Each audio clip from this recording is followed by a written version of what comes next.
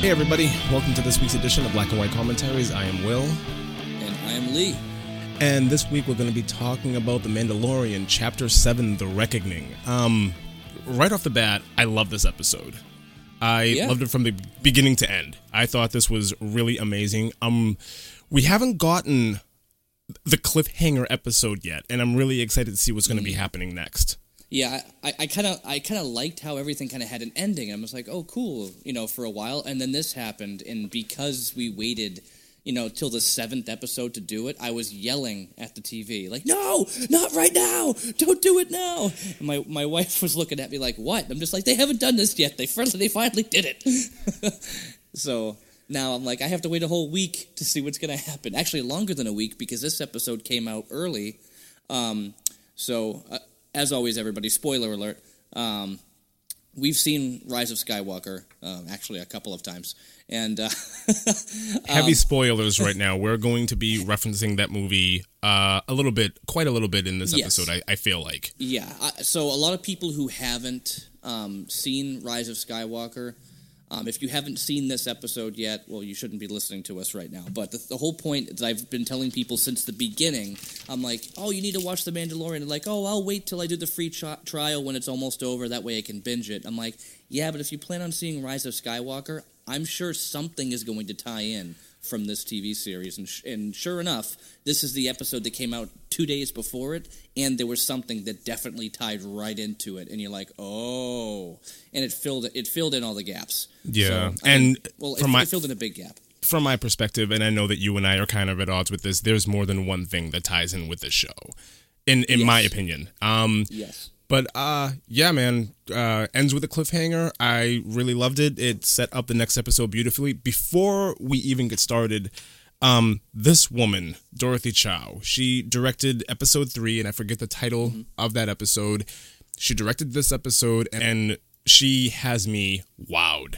And I am really excited that she is going to be the solo director for whatever the Kenobi show is going to be. Right. It is gearing up to be amazing. I really love when you have a single vision behind the camera, and the only thing that I have to really point that to, and I don't think you've ever watched it, but I'm thinking True Detective, that show was amazing because it had a single director. Like, there was nobody else coming in and out. There was no somebody else has a different idea of where a character or storyline should go. No, it was one person and one focus, and that season of television was amazing. So I'm really excited for whatever Kenobi's going to be, because I feel like it's going to be, somewhere on that same track. Yeah, it's going to be great. So let's get into this one. We open up with the Mandalorian, and he's on the ship, and he gets a hologram message from Mr. Carl Weathers, basically saying, "Hey, we might have been a little hasty before. Things aren't going really well. Why don't we be friends again? Come on back, and we'll figure out a plan how to take out the client." Well, that's basically what he's saying, that like they're basically being occupied by these leftover imperialists, right? The clients they're running. He's got the stormtroopers, and they're pretty much just like destroying the town. He's like, so I need you to come back and help me out. Right. If we do that, we can take him out, and then no harm, no foul. We're good. So I gotta say, we're both going to say the same thing, and I'm just kind of like, yeah, I don't trust him. Neither did I. This is so a setup. This is clearly a setup. But I was so surprised because it didn't seem like Mando even hesitated. He kind of looked and he goes, well, all right, here's what we're doing. And I'm Pretty much. But then again, if we're looking at it from the perspective of, if I take care of the client and we do this together, then I don't have to worry about running anymore and I can be cleared. This is my shot. Okay, I get it. But I'm still surprised that he was as trusting of Greef Karga as he was. Again, this kind of goes back to something we talked about in previous episodes, where I'm starting to wonder, is he losing some of his, smarts, some of his street smarts here, because he's becoming a little bit more human or humane? I don't know if he's losing some of his smarts. I'm just thinking that maybe he's just never had it. he strikes me as the kind of person that's, well, there's a job to do, and here's the puck, and where's my payment, and job well done. Have a good day, sir. And moving on to the next thing. He's never, when you're in that kind of a life, I kind of doubt you have to, constantly be on your feet and be thinking ahead of the game. You're given a task, you go do the task, you get paid, and you move on. There's not a whole lot of... The task itself is you need to be strategic and think and plan and take people out. And sometimes it's not that easy to get to a client. So we've never really seen that from him, though. Anytime we see him in hand-to-hand combat, he's not doing so well. He's pretty good when he has his bat belt going on, but other than that, he's pretty... I'm not going to say incompetent, but I will say he's not the brightest bulb in the bunch. Right. Well, you know what? I want to bring up the last episode quickly because that was the prisoner, right? Yeah, that was... No. Yes, prisoner. Did he fire off those whistling birds? In the last episode? No. At Berg? No. What did he shoot at Berg? Or Borg, or whatever his name was. What did he shoot at him? Remember he shot something at him when he was fighting that Deveronian? Yes. That was not remember. The whistling birds, because the whistling birds were on the right. Birds, though. No, they're on the right side. So I'm thinking, Mike, why didn't he just shoot the whistling birds? Well, you go back to that whole thing. You go back to that whole thing when he first got them. That use these sparingly. You don't have a whole lot of them, so I can I can accept that. You're not. And he pretty much used them right away in that episode, didn't he? Exactly. So yes. Yeah, but he didn't use all of them. No, but use them sparingly. Well, he almost died from this dude, and whatever. He didn't, but everything he tried, even the flames in the face weren't doing it. But anyway, I'm just thinking whistling birds could definitely help out in many situations, and he just kind of stopped using them. That's all I'll say. But I'm sure you'll see them again before season end. I hope so. Okay. Anyways, he's not completely stupid because he does decide that he's going to go on some kind of recruitment, and the first person he goes to tap is Kara, who is back on... Yep. I forget the name of the planet that they were on, but he goes off, he finds her, and she is bar fighting for cash and just kicking some serious booty. Wow. This reminded me of the first X-Men movie when Wolverine's in a cage just tearing it up. This isn't even a challenge for her. She's toying with this guy, and then okay, I'm done. And I really like the way that they're fighting. They're tethered by something, and it's so cool to see that there's no running away from this. No, there's going to be a winner. They're tethered together. It's awesome. And she just uses this electrical tether to choke this guy out. And it was so cool to watch. I thought it was cool because it's the second time we see a Dathomirian. Somebody from Dathomir, same as Darth Maul. It was really cool to see it, see him kind of in action. Kind of a bigger dude, not as agile as Darth Maul, but, still, it's always been cool to see. But, they sit down, they talk. Their little tether fight, she takes him out, and then, he sits down, they have the little conversation, and then he comes by and basically pays her the money. He's like, yeah, here you go. Oh, see you next week. Bye, Brian. Yeah. Anyways, her and Mando have a seat. He's trying to recruit her. She's not having it until she realizes that the target that they're going after is Imperial, and then she's all on board. She's ready to go. She just completely forgot, I can't be seen, I can't be found, they'll arrest me, all of this bad stuff is going to happen to me. Oh, wait, Imperial? Okay, I'm on board. It's worth it. I thought that was really interesting that she would do that. She's perfectly fine hiding out on this planet. She's fighting for bar money. She's making it by. She can clearly handle herself, and she looks like she's, making kind of a life for herself, and she wants to be done with her past. But when Mando says, oh, the guy we're going after, he's Imperial, she forgets all of that and is immediately on board. And she probably had a lot of friends that died at the hands of Imperials, and it makes sense because she wants revenge. That makes complete sense. That's what I'm thinking too. Again, I've said this before about this show, and I'm going to say it again now. It's doing a really good job of building backstory. Oh, yeah. We'll get into that later about some things that lack building backstory, but this is amazing because I desperately want to know more about her character and where she came from. And I really hope that one day we'll get something like that.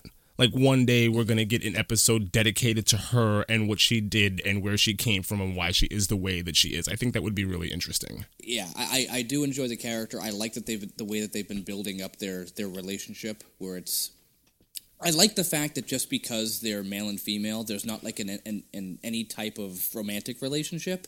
Usually, in many cases, you get that, but I'd like that they're not doing that here. They don't have to always put some kind of romance thing into it. I mean, he had something kind of going on with that woman who's like, hey, stay here with us, and you can basically have a family in a real life. And he was just like, not right now. Can't do it right now. And then you get this character who's basically like, a worthy opponent, somebody who's a great team, member, but he doesn't have any interest in her whatsoever, neither does she, but they both respect each other as warriors. And I like that. Oh, yeah. I love it. I think it's great. Yeah, I think it's fantastic. So they go back on board and they get on the ship, and I'm sure this next thing crushed you a little bit. They get on the ship. No, I'm sorry. They get on the ship. Baby Yoda, for some reason, thinks that he can pilot, and the entire ship goes into a tailspin. Into a tailspin, and they have to rush over to stop this thing from crashing into God knows what. First of all, why did they just walk away and leave Baby Yoda up in the cockpit? That doesn't make any sense to me. And as that happened, she even says, Kara's just like, is he cool up there? And he's like, yeah, I guess so. He's cool. And the next thing you know, and there's Baby Yoda just like, oh no, like, what did I do? Oopsie. And, he's getting more and more involved. He's not just sitting there being cute in his little floating bassinet, like, he's up to stuff. He's a little scutch. So. Right. Okay. That's why I said that we're on the cusp of some things in this crushing you and your cuteness of Baby Yoda, because he's not cute in this episode. We get to Krull. Is that how you pronounce his name? Queel. Thank you. Yeah. We get to Queel next. He's the next recruitment, which I like how he's going back. Like he's kind of going back along his journey, and he's going up to and approaching people who are actually kind to him and help them out along his journey. Is like, this is somebody that I can trust. Will you help me? I'm surprised that he didn't go back and try to recruit the mechanic for something. Like, in case something goes wrong, will you look after Baby Yoda for a little while for me? You clearly have a kind heart. I trust you around this child. I just need your help for a little while, not to get into any kind of battle, just, be there in case something goes wrong. Right. Yeah. I guess he could have, but, then that's a good point. I never thought of it that way, but then again, you think about Queel. Queel's not much of a fighter, as much as he's, like, helpful to be there for this, that, and whatever, and, like, building things, so he'd be the good choice. I kind of thought he went back to get Queel because of his knowledge of, an Imperial army. Yeah, exactly. There was that. There was the fact that he could fix stuff. Like he's a very, he was a very valuable asset. Yep, because we find out that he rebuilt IG-11 and repurposed him to help around his farm. And Mando is not having it. Not at all. Not at all. I really don't blame him. I don't blame Mando at all for not being happy about this. But I gotta tell you, I don't really trust it either. Yeah. But here's what it comes down to. They're setting it up where there's a reason he doesn't like droids, and I don't think it's just because they killed his family. No, neither do I. No, maybe it is that then. But no, I mean, the thing I don't is, think the way that's they're the setting it only up, reason. it really seems like they're setting up this IG-11 thing to be something that's going on here. Right, and you see it, and despite Quill saying he rebuilt him to serve purposes and to be, kind and gentle and not to kill anymore, you still get that ominous shot of IG-11, and it's just like red-eyed. And it's a close-up of its face. And it's like, I don't trust this thing. Like, the camera is telling me not to trust this. What that makes me feel, and I know we're going into, like, predictions and whatnot, I feel they're doing this, and they're making us feel this way on purpose. I feel like it's throwing us back and forth with, like, okay, do we trust the Mandalorian or do we trust Queel? I'm wondering if IG-11 is going to be, like, his best best friend at some point. Possibly. Like, maybe they're setting this up where he's gonna end up being like his partner. Maybe in like future seasons, like something's gonna happen where he like does something crazy, and then finally the Mandalorian's like, I can trust this thing. Maybe that's how they're setting it up. It's like, I wouldn't trust this thing before because of its past, but maybe IG-11 pulls some fast one on the Emperor or on the Imperials there. Mm-hmm. We'll see what happens, but I mean, it's all up in the air. But I'm just so happy to see an IG unit. I'm going to say it again. I just played Shadows of the Empire again for N64, which, oh my god, this game is so challenging because of the way the movements are and everything. It's not easy to control. You run off cliffs constantly. I'm still stuck at this part where I'm fighting Boba Fett in the Slave One, and the hitbox is like that. It's so horrible. You can't hit this thing right, and you just lose all your lives trying to because you're just getting slammed by spaceship cannon while you're just running around outside and falling off of platforms and stuff. I mean, yeah, you get a jetpack, but I mean, okay, you can fly and you can shoot, but can you really do it well at the same time because you're automatic aiming? Whatever. I can go on forever about how upset I am about this game, but one of the coolest levels is fighting IG-88, and it's the scariest. He's the scariest enemy because he jumps around and like gets in your face and he's shooting and he's just like jumping around on trash heaps in a junkyard. It's nuts. But sounds fun. Anyway. Oh, dude, if you've never played it, I recommend pull up like Project 64 and get yourself a ROM of it and just give it a shot. The game is really cool. You play a character named Dash Rendar, he's kind of like a smuggler type character. Knows Han Solo, not really his friend, but more like he knows him. I know this isn't a gaming podcast or anything like that, but I'm going to say this N64 emulators suck, and I don't even want to bother. I know. They're trash. Whatever. Do you have a 64? If you have a 64, I might have an extra copy. Okay. Just because it's so cool. I had to buy it on eBay years ago because my other one was getting kind of goofy. Anyway, we are right at the cusp of, I'm going to say it, my favorite scene so far of this show. We are back on the ship. Everybody's there. Everybody's going to deal with this whole Imperial thing to help out Cara Weathers over there. Cara and Mando are arm wrestling, and Baby Yoda flat out force chokes her and almost kills her. It is amazing. Face? Oh my god. That was incredible. Did you see Baby Yoda's face, dude? He turned like, whoa. What just happened there? Like, he was sinister. And I take pride in this for a couple of reasons. One, because the cuteness is finally over. We're getting there. Two, because I have been saying from the beginning that there is more going on here than just what's on the surface, and this is proof of it. There is something else going on with Baby Yoda. It's not just it's not just being Force sensitive. It's not just being Jedi-ish. It's not even just being a species of Yoda. There's something a lot more sinister going on here. Oh, yeah, there's a lot more. Okay. Very good. Wow. Nothing else? Okay. Oh, you expect me to say more? You just want me to argue with you. I'm sorry. I've done enough arguing with you about Rise of Skywalker, so... Anyways, moving on. We'll get to that soon. we touch down. We land on the planet. There's a meeting...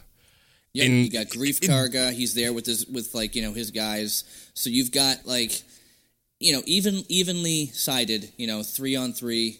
Is it 3? Yeah, it's 3-on-3. And they're just kind of hanging out. There's like, here's the plan. Here's what we're gonna do. And all right, well, let's get moving, right? And I'm still here's who this person is. I'm still like, this is a setup. Like, the way Cara Weathers is acting throughout this entire thing, and then he goes over to the little crib and picks up Baby Yoda, and it's like, this is not good. Like, this screams, I'm gonna betray you. You shouldn't be trusting me right now. Like, oh boy. Yeah. Anyways, they all talk. They all agree that they're gonna start marching toward the city. And then it turns into pitch black.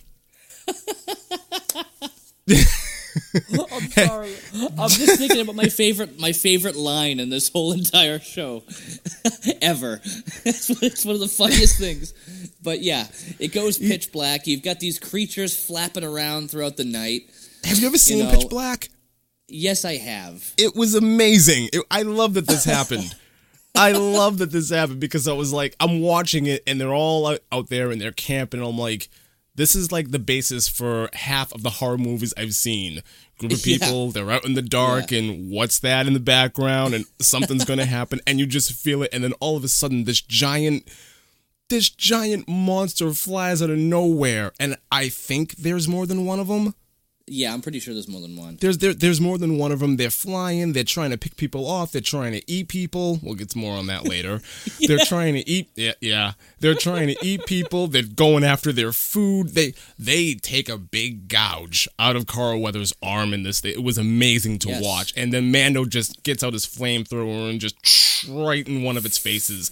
It was this whole sequence was and it was beautiful to watch. This was beautiful to watch. Like we're watching like Pitch Black, Tremors, like all this, like I'm not even talking about. I'm talking about the cinematography in this. This was amazing. Like normally, like TV shows, movies, you get to like sequences that are really, really dark, and it looks so grainy or just fake. Like they're obviously in a studio shooting this. This was phenomenal to watch. Like kudos to the team for being able to pull this off, because I fully believe that this was actually happening. Back to, like, when you want to talk cinematography for a second, back into the episode The Prisoner, that scene where he's sneaking up against, up to Mayfeld is, like, you want to talk, like, horror movie sneaky, like... It was. When he's there, he's not there, he's there, he's not there, like, that was just like, whoa. That just blew me away. That reminded me of some of the horror movies I used to watch back when I was a huge horror enthusiast, but it was just like, it was done so clear, so crisp, so creepy, and then he's just like, no, and that's it. And you're like, oh man, that's awesome. And they do the same thing here. Like if you can make an action show, a sci-fi action, whatever, and add that element of like horror to it. I mean, technically, the Alien movies, you can find them under horror or sci-fi. At least the early ones. Because of their nature, and you got something like The Thing, it's like these are sci-fi, but they're horror, sci-fi horror. And this, is not horror, it's a Disney show. But yet they brought that element to it, which was like, my kids aren't going to watch this episode, but, it's really good. You don't see that in Disney. You don't see that in Star Wars, So I like that they did that. I love the way it was shot. It was beautiful. So I agree with you there. Can I say this? I'm gonna let you take it because you clearly. I laughed so hard during the aftermath of this fight with these winged creatures, right? These pterodactyls or whatever, Carl Weathers is just laying there with this big like claw out of his arm, like 3 or 4 claws down, like Freddy Krueger or Wolverine or whatever came by and just sliced his arm. Yoda comes up to him and starts doing the same thing we saw in, like, the first episode or whatever, when the Mando was, like, he was wounded and he was trying to, like, heal himself up, and Yoda reached out his hand. Yoda comes over there and holds out his hand, and Grief freaks out. He goes, he's trying to eat me! Now, again, my wife does not watch the show, but she saw this, and she laughed so hard, too, because it was just like... What? He's trying to eat me. But, I mean, think about it from the perspective of this guy who thinks this target is something dangerous, and that's why they had to do it. Like, that's why they were after him. But you see this little cute baby Yoda coming over there to heal him. He's trying to eat me. Oh, my God. I think maybe it's just the fact that it's Carl Weathers that makes me laugh. It was. Maybe that's exactly what it was. The delivery was so great. He's trying to eat me. Anyway, Yoda comes over there and does the Force heal. What? That was hilarious. That was so absolutely hilarious. I had to pause it because I was laughing so hard. Like that.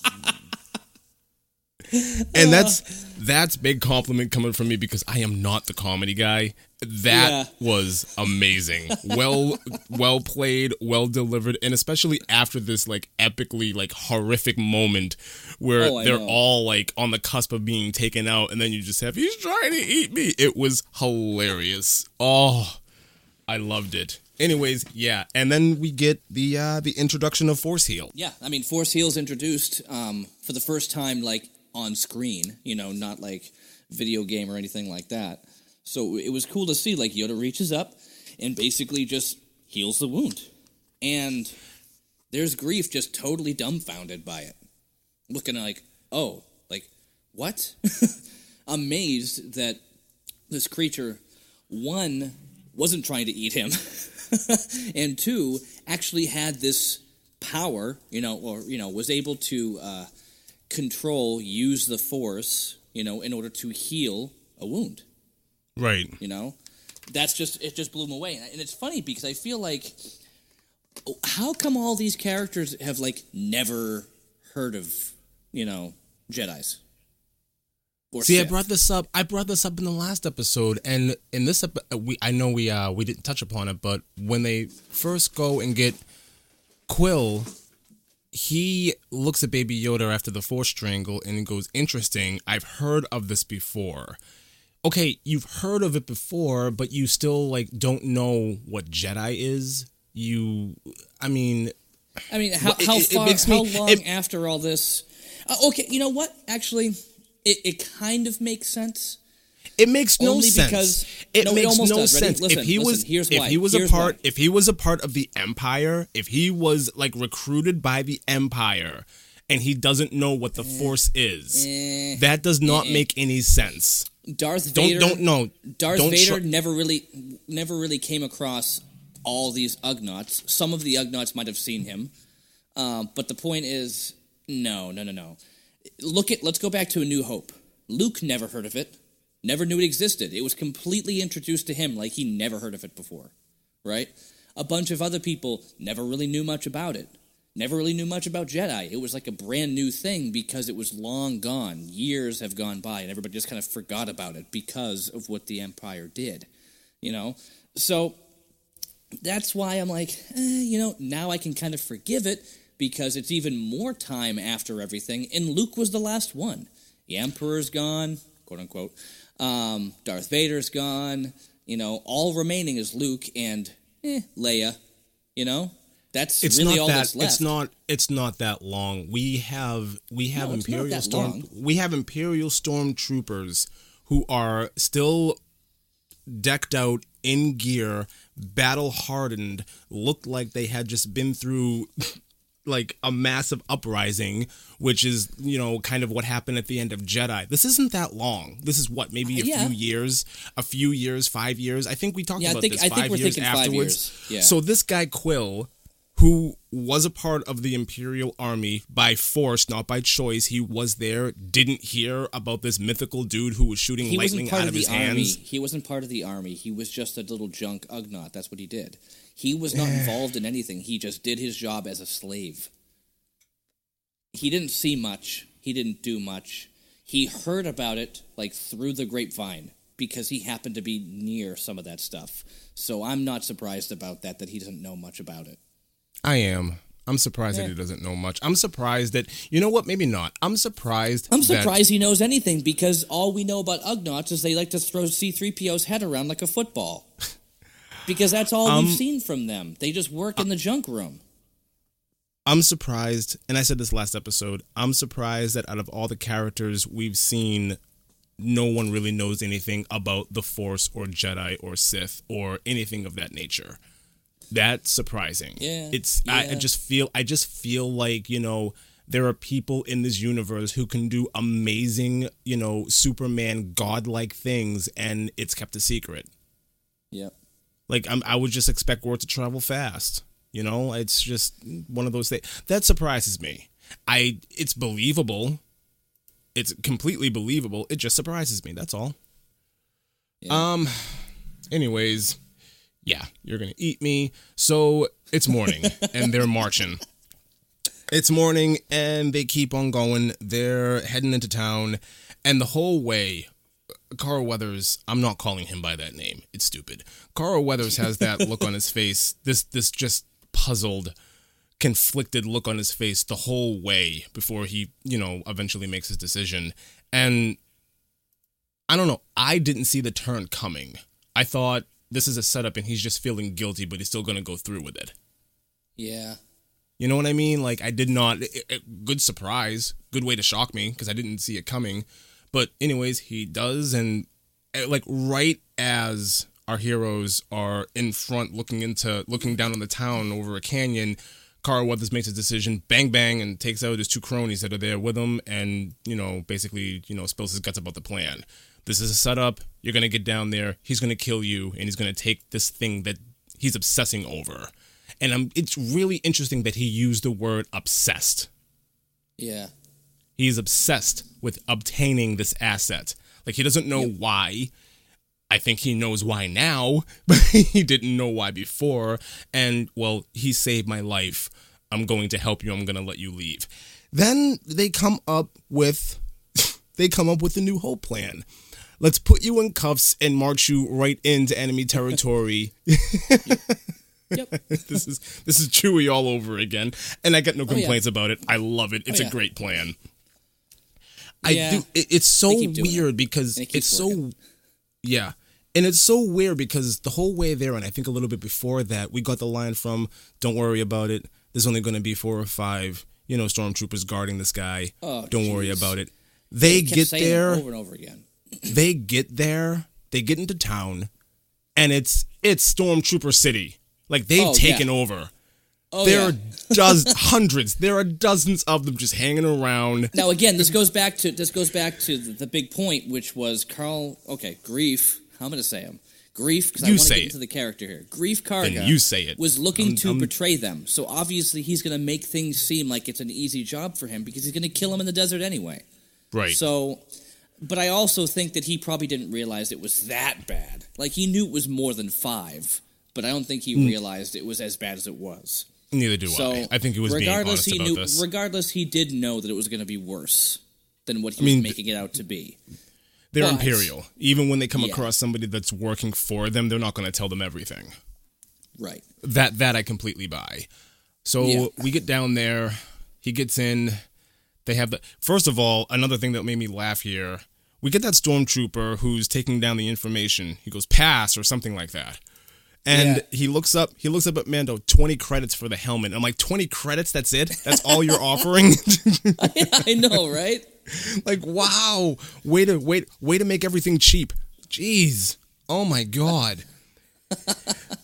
And I mean, we're at the end now. They get in there, they have a sit down, and stormtroopers just come out of nowhere. They're hiding behind pillars. They're coming in through the front and back door. They're all there.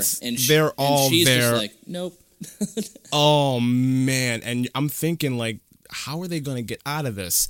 And then I made the mistake of looking to see how much time the episode was left, and I was like, oh my God. And I felt like it was the 90s and I was going to see some to be continued thing come across the screen.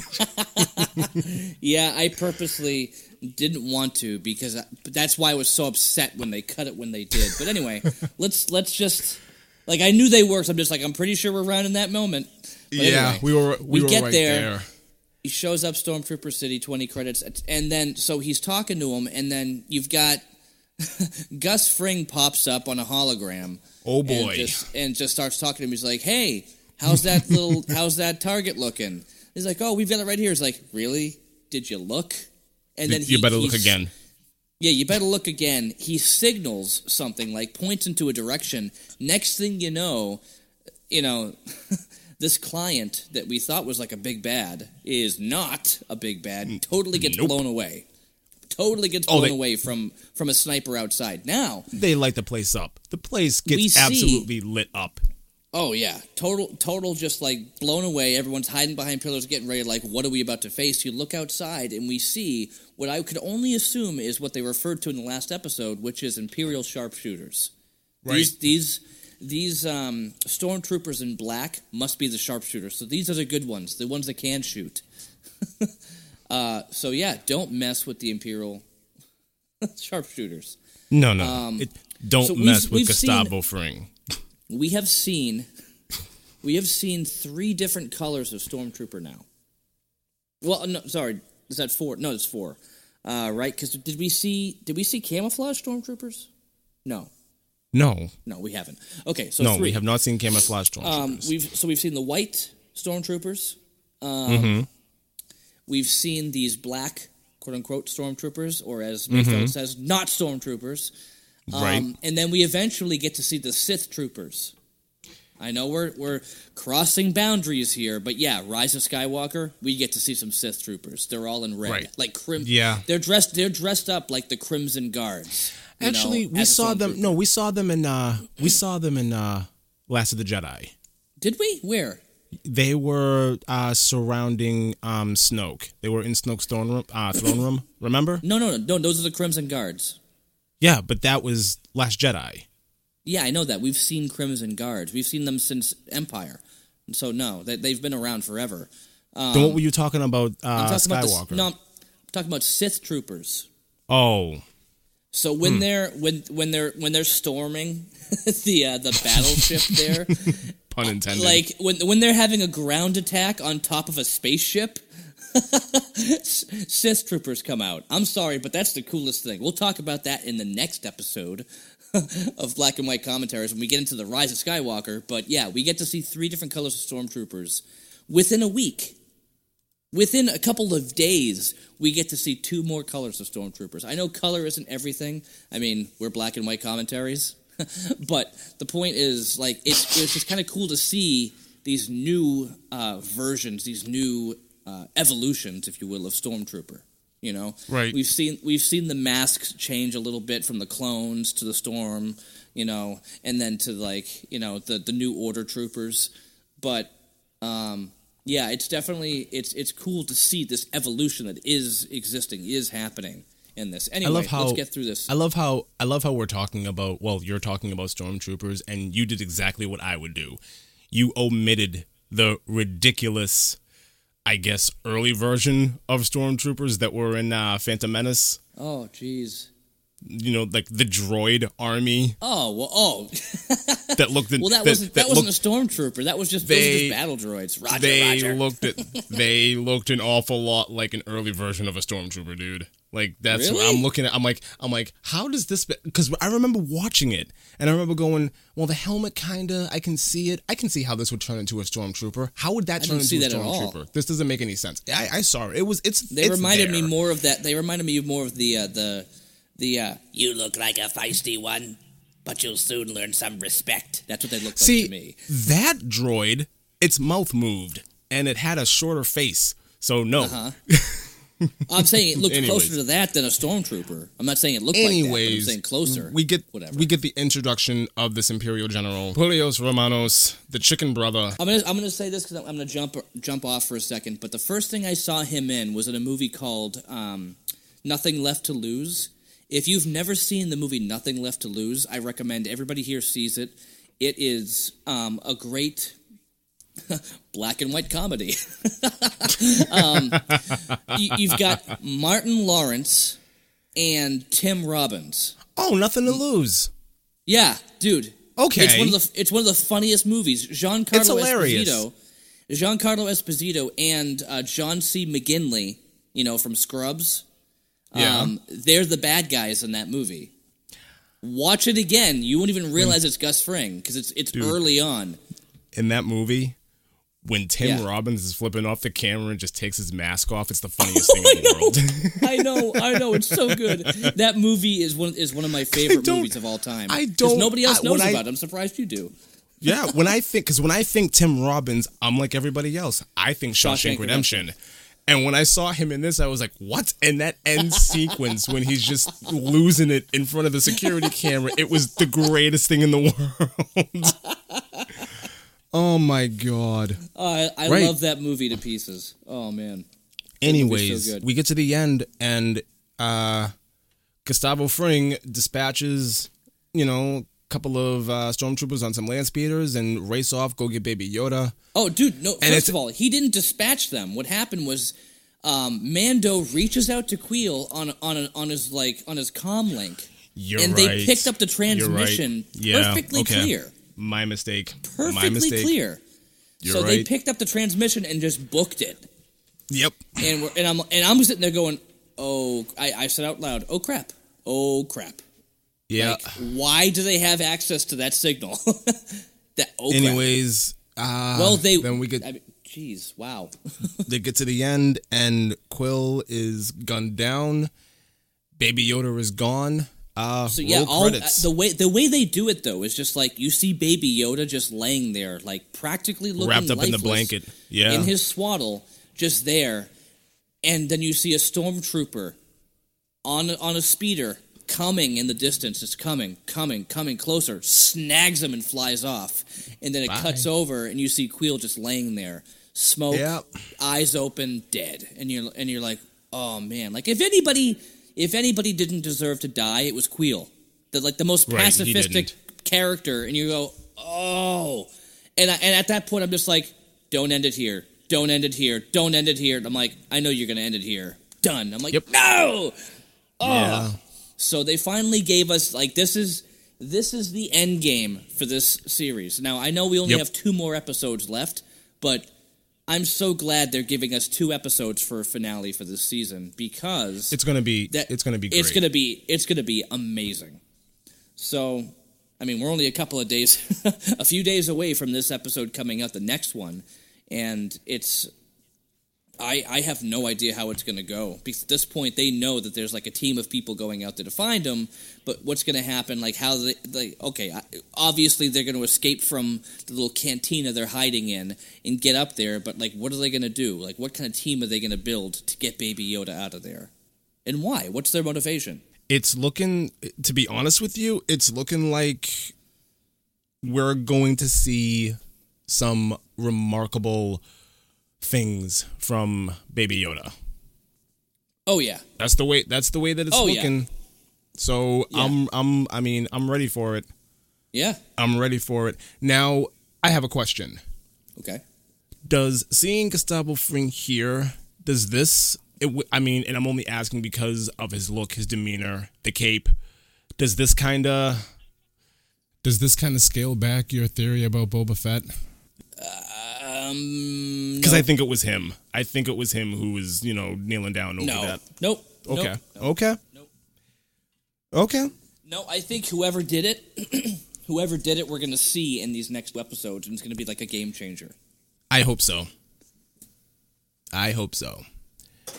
All right. Anything else you wanted to add about this episode? No, I mean, honestly, it was, I feel like the biggest thing was the ending for me. Like, oh man, like all of this is coming together. Grief Karga's like on his side now, which is great because I mean I want to see Carl. It's just like Rocky 1 to Rocky 3, where it's like, nah, hey, look, now he's on Rocky's side. I can root for him. So like I always liked him. He's like, oh God, men love you, women love you. No, but. Hey, if anybody hasn't heard our Rocky 2 commentary, check it out. Plug. But yeah, honestly, this episode is great.